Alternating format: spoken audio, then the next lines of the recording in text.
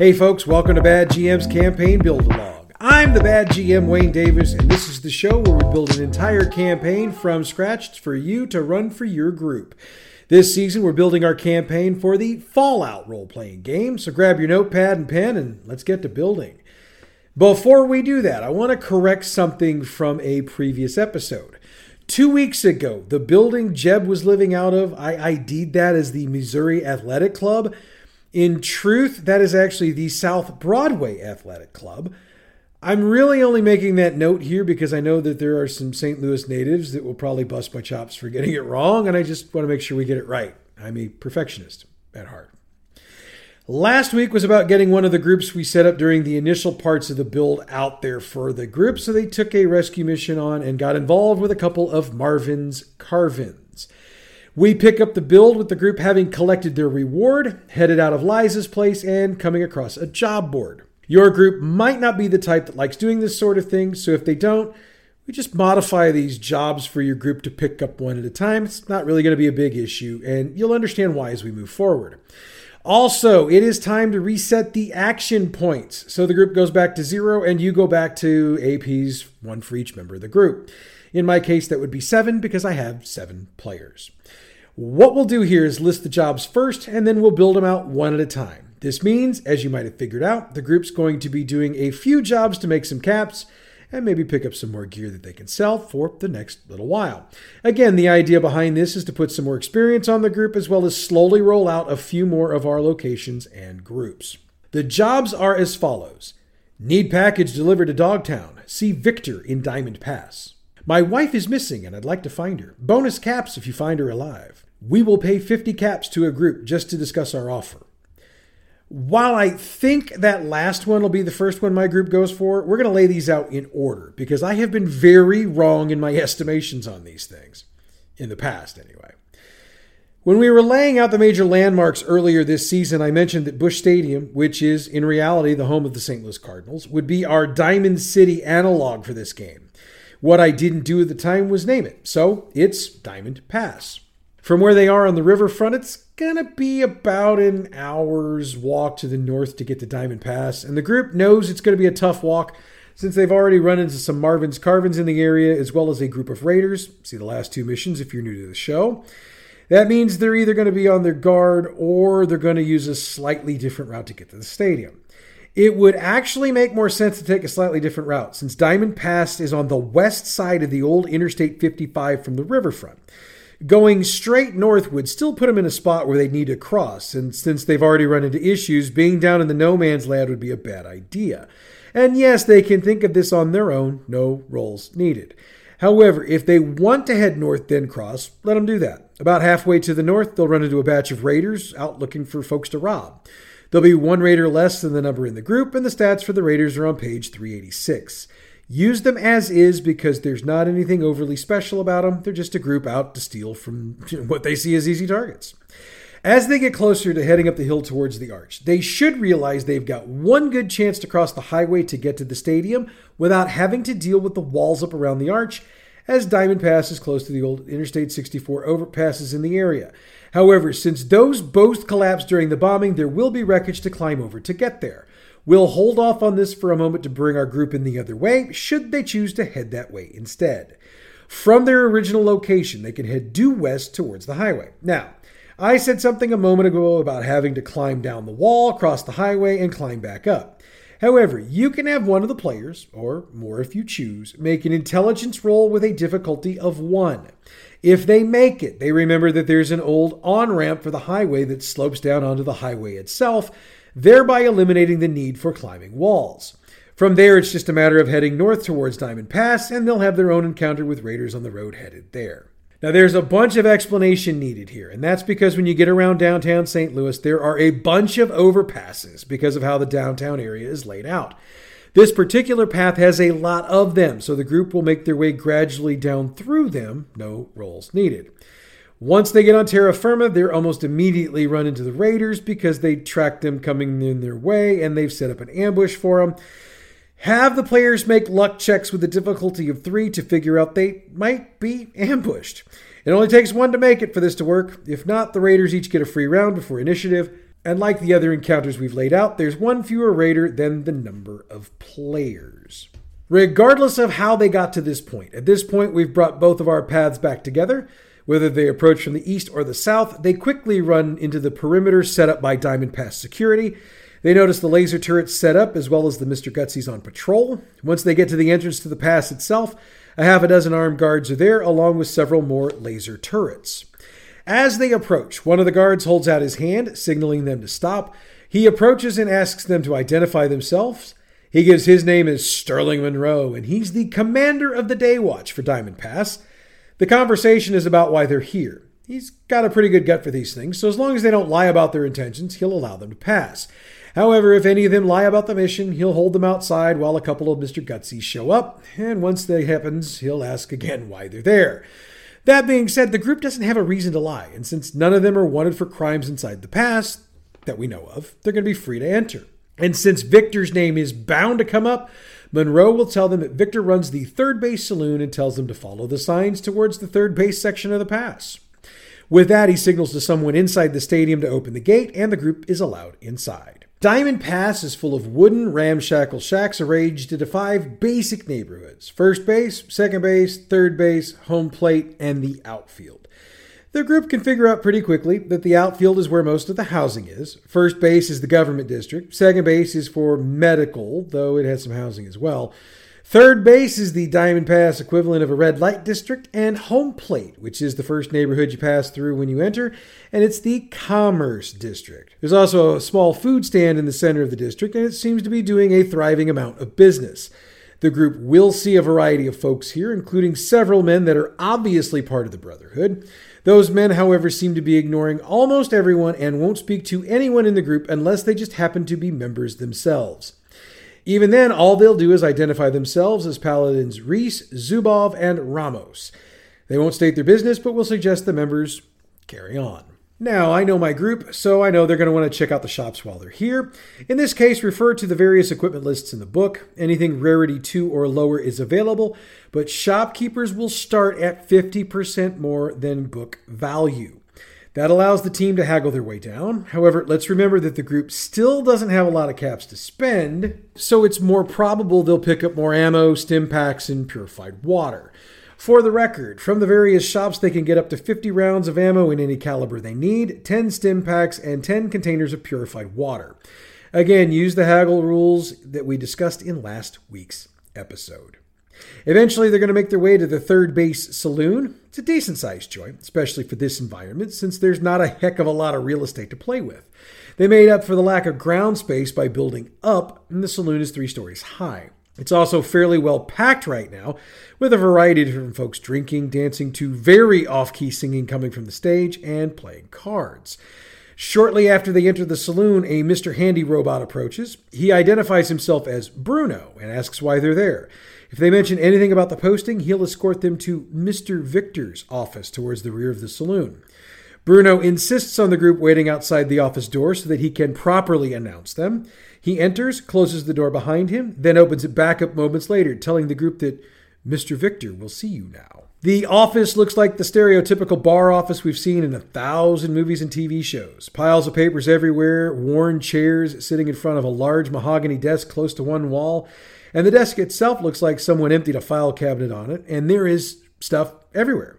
The group's eyes will also pick out the immense wall safe behind the desk, but the gaze will immediately turn back to the giant of a man sitting behind the desk and in front of the safe. Viktor's dressed in a 1950s style of what we'd call business casual. He's got a loud pastel button-down shirt with top 3 buttons undone, very nice khaki pants, seem to be freshly washed and pressed, and a pair of black combat boots. His salt and pepper hair is pulled back into a ponytail, and he's got multiple gold hoop earrings in each ear. Not 1950s, but we're going to play with it. His mustache and beard are also salt and pepper, and his face has the look of a man who's very accustomed to getting what he wants. He's sitting, so it's hard to get an exact read on his size, but the group would guess he's at least 6'7" and probably 300 pounds. And if you do metric, you can do the conversions. He leans back in his chair, which groans in response as the group approaches. When he speaks, his accent is Russian, though not an overly heavy one. I would offer you a seat, but as you can see, I do not have enough for all of you. Okay, I'm going to drop the accent from here. He's not much into small talk, as he notes. I have a lot of business to tend to, so if we could get to it, I would be very appreciative. One thing to keep in mind when you roleplay Viktor is that he uses proper English as much as possible. That means no contractions, and he'll use big words appropriately often. When the group mentions why they're there, he gets right to it. I have an associate in the old Dogtown neighborhood that is in desperate need of something. I happen to have that something, so I want to give it to her. However, I cannot spare any of my employees for the task, as they are all busy handling important business for me elsewhere. This is why I am looking for a group of entrepreneurs like yourselves who understand the value of a good deal when they see it. The delivery in question is a 15-inch by 15-inch square box with 4 locks on it. All are combination locks, and while they're not large, there's enough of them to make it seem very valuable. He won't tell the group what they're transporting, as he says, that is not relevant to the job at hand. Just know that you are not transporting anything that can harm you. He's offering 200 caps for a successful delivery, and he will know if it's a success because my associate will send you back with a letter confirming her receipt of the package. They can attempt to haggle, but the difficulty for this is going to be a 4 because Viktor really doesn't want to make a deal. However, if they succeed, they can get another 20 caps out of him, unless they have the ability to get more on a haggle. In that case, add that percentage to 10% and go from there. Failure won't impact them on this, since he'll give them the 200 regardless. Complications won't play in at this point either, but they will come into play down the line. He will, as a gesture of good faith, pay the group 1/3 of the caps up front, but no more. He will not haggle on that, calling it my insurance that you will complete the delivery. It's implied, mostly through the way he speaks, that he doesn't want to have to take actions against the group, so he feels like he's doing what he's doing to avoid that. Once the dealing's done, Viktor will hand the box over, as well as give them the name and location of his associate, Amber Dawn, Garson Tactical, Dogtown. He also provides the group with a warning. There are a variety of raider groups that would like to get their hands on this package. You would do well to either avoid them completely or ensure you get the jump on them. This package must be delivered to Amber within a day and a half. Otherwise, exceptionally bad things will happen to her, and I cannot allow that to happen. If pressed, he has no idea what the bad things are, but his manner indicates he's concerned about Amber's well-being, and that's enough for him to act on. With that, it's time for the group to head out. Now, this is where I admit that for the first couple of encounters, and even for the trip downtown today, I wasn't being accurate with my times and distances. That's because I was more concerned with getting the players into the story and into the rules of the system. Starting now, we're going to crank up the heat. Metaphorically, of course, on the group, and we'll be keeping track of time as well as food and water. There are 2 charts that cover food and drink on page 191 of the book. Basically, they need to eat at least every 8 hours and drink every 4 hours to avoid penalties. Now, it's also noted that combat and/or strenuous activity will immediately drop you down a category on the charts, so be mindful of that as well. All you have to do is keep a rough estimate of where the group is and give them hints when they start moving down categories. It's up to them to actually stop and eat or drink, and if they don't, then put the penalties into place. I also did the math on the distance between Diamond Pass and Dogtown. Now, for those looking to check my math, Dogtown does not technically exist. It's a name's local use for a portion of the Clayton-Tam neighborhood located on the south side of Interstate 64 and directly across the interstate from Forest Park. So if you're checking my math, use that as your location. Anyway, it's roughly 6 miles to get there, and at 20 minutes to walk a mile, that makes the total time to get there about 2 hours. However, that's in the real world. In the Fallout world, the group will need to navigate fallen buildings, bridges that have collapsed, and other hazards along the way. Keeping that in mind, we're adding an hour to the time, bringing us to 3 hours. We're also not going to play out every situation in which the group works around things. By this point, the group should be good enough that they should be able to make their way around the obstacles. And there's going to be a couple of combats along the way, so there will be a little more time taken. We'll total it all out in a couple minutes. We also need to take the time of day into account. The group has already handled a couple of tasks today, so most likely it'll be mid-afternoon by the time they make it to Viktor. That means they have at most 3, maybe 4 hours until the sun drops, which means they need to get the package delivered as quickly as possible and find themselves shelter for when the sun drops. Unless, of course, they'd prefer to be out after dark. I'm not going to get into too many specifics of scenery here. Use your imagination about what the kinds of rubble and damage you'd see would be in a downtown major metropolitan city, which, believe it or not, St. Louis is a major metropolitan city. So just imagine what that would look like. Just know that at the 2-mile and 5-mile marks, there will be raider groups that intercept the PCs and want to rob them. They can try to negotiate, of course, and we'll again use the raider stats on page 386 for these dudes.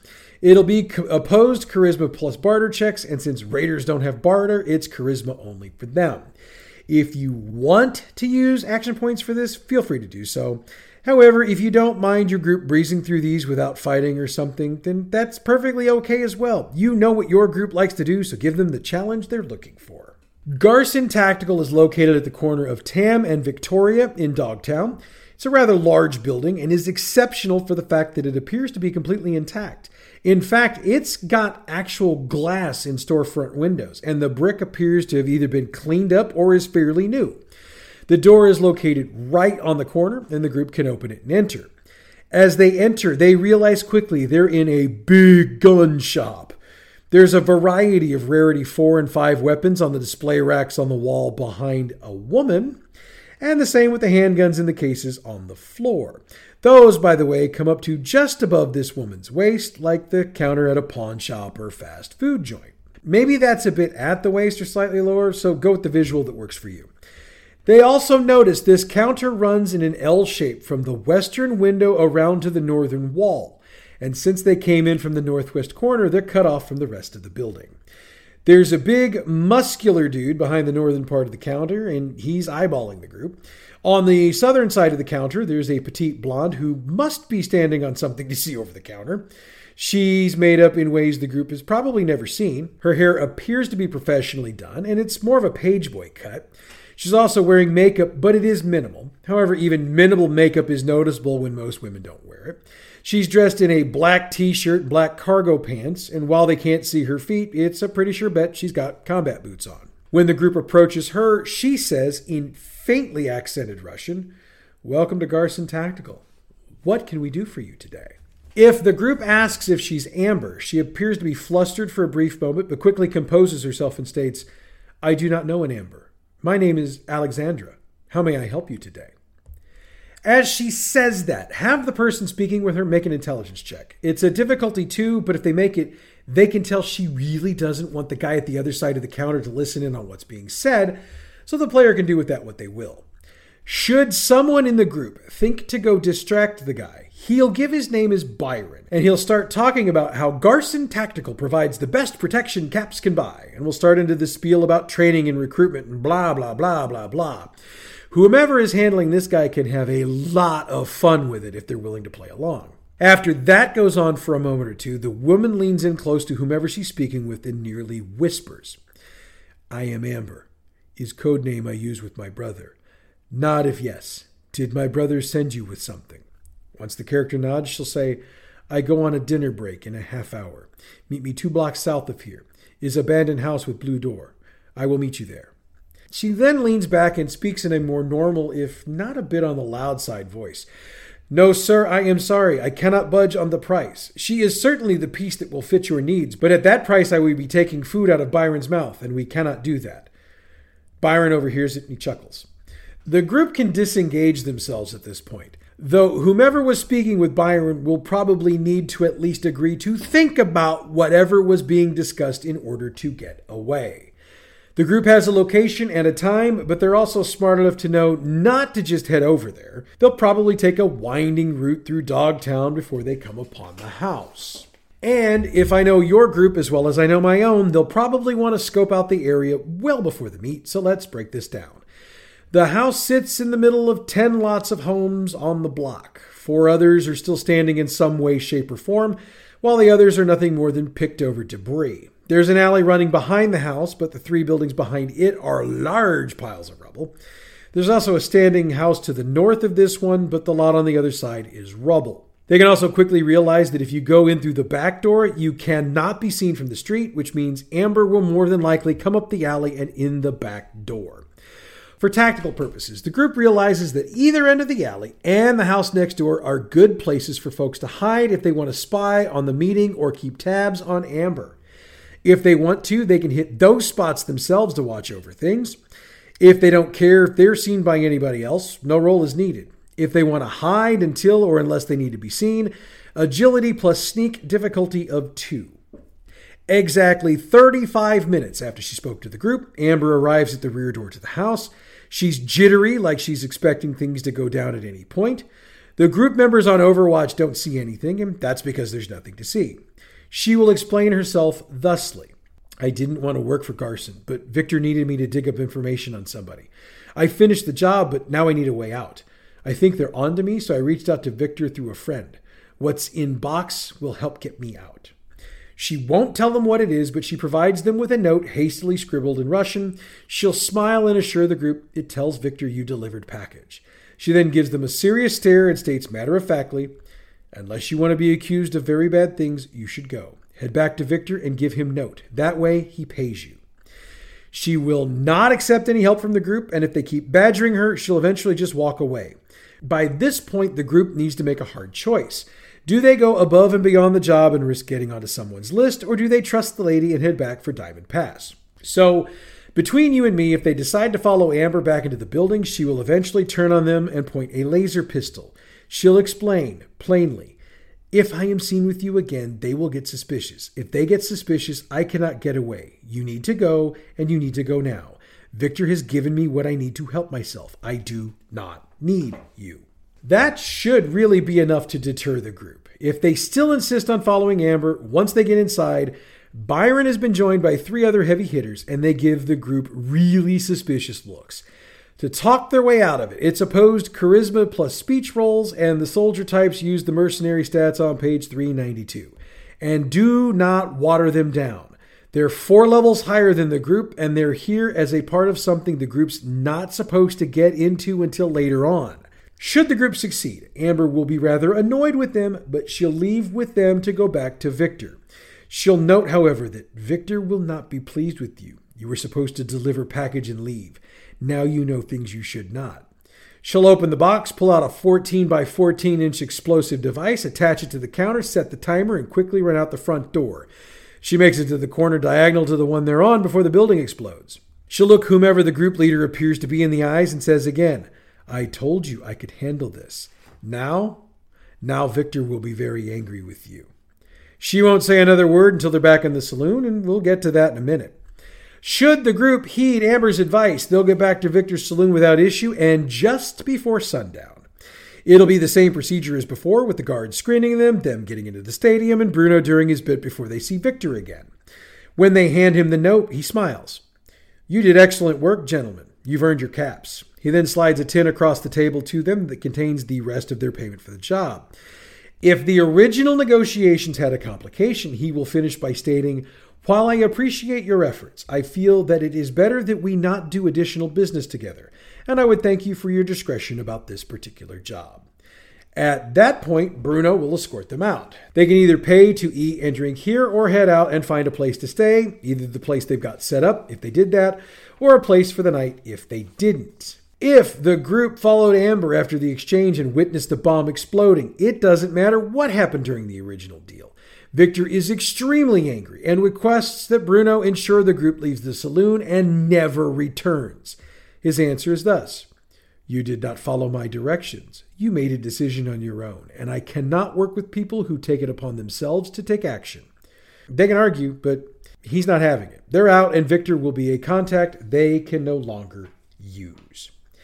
If there were no complications and the group didn't follow Amber, Viktor will state, as an added bonus, I would like to buy you dinner and drinks. If you would allow Bruno to take you to a table, you eat and drink on me tonight. In exchange, all I ask for is exceptional discretion about what happened today. When the group agrees, Bruno takes them to a table, then another droid takes their order. They can order anything off the food or beverage consumables list, and they can eat until they bust if they want to. When they're done, they really need to think about a place to stay tonight. They can get a dirty mattress in a hostel in the home plate district for a couple of caps each, but since it's about a 20-minute or so walk, and there's just enough daylight to make it work, unless they stayed and ate, they should be able to make it back to their place or find another. We'll be nice and assume that no matter which choice they made, they got what they needed. I want to make one more detail before we wrap up. After the first job, whether it's this one or one of the others we do next, the group levels up to level 3. As we've discussed here, they each get another health point, special score increase, and another perk. And that's where we're going to end today's build. Next week, we grab one of the other 2 jobs on our list, and if time allows, we'll get to the third one as well. In the meanwhile, I'd ask you to check out our other podcast, Role Playing History.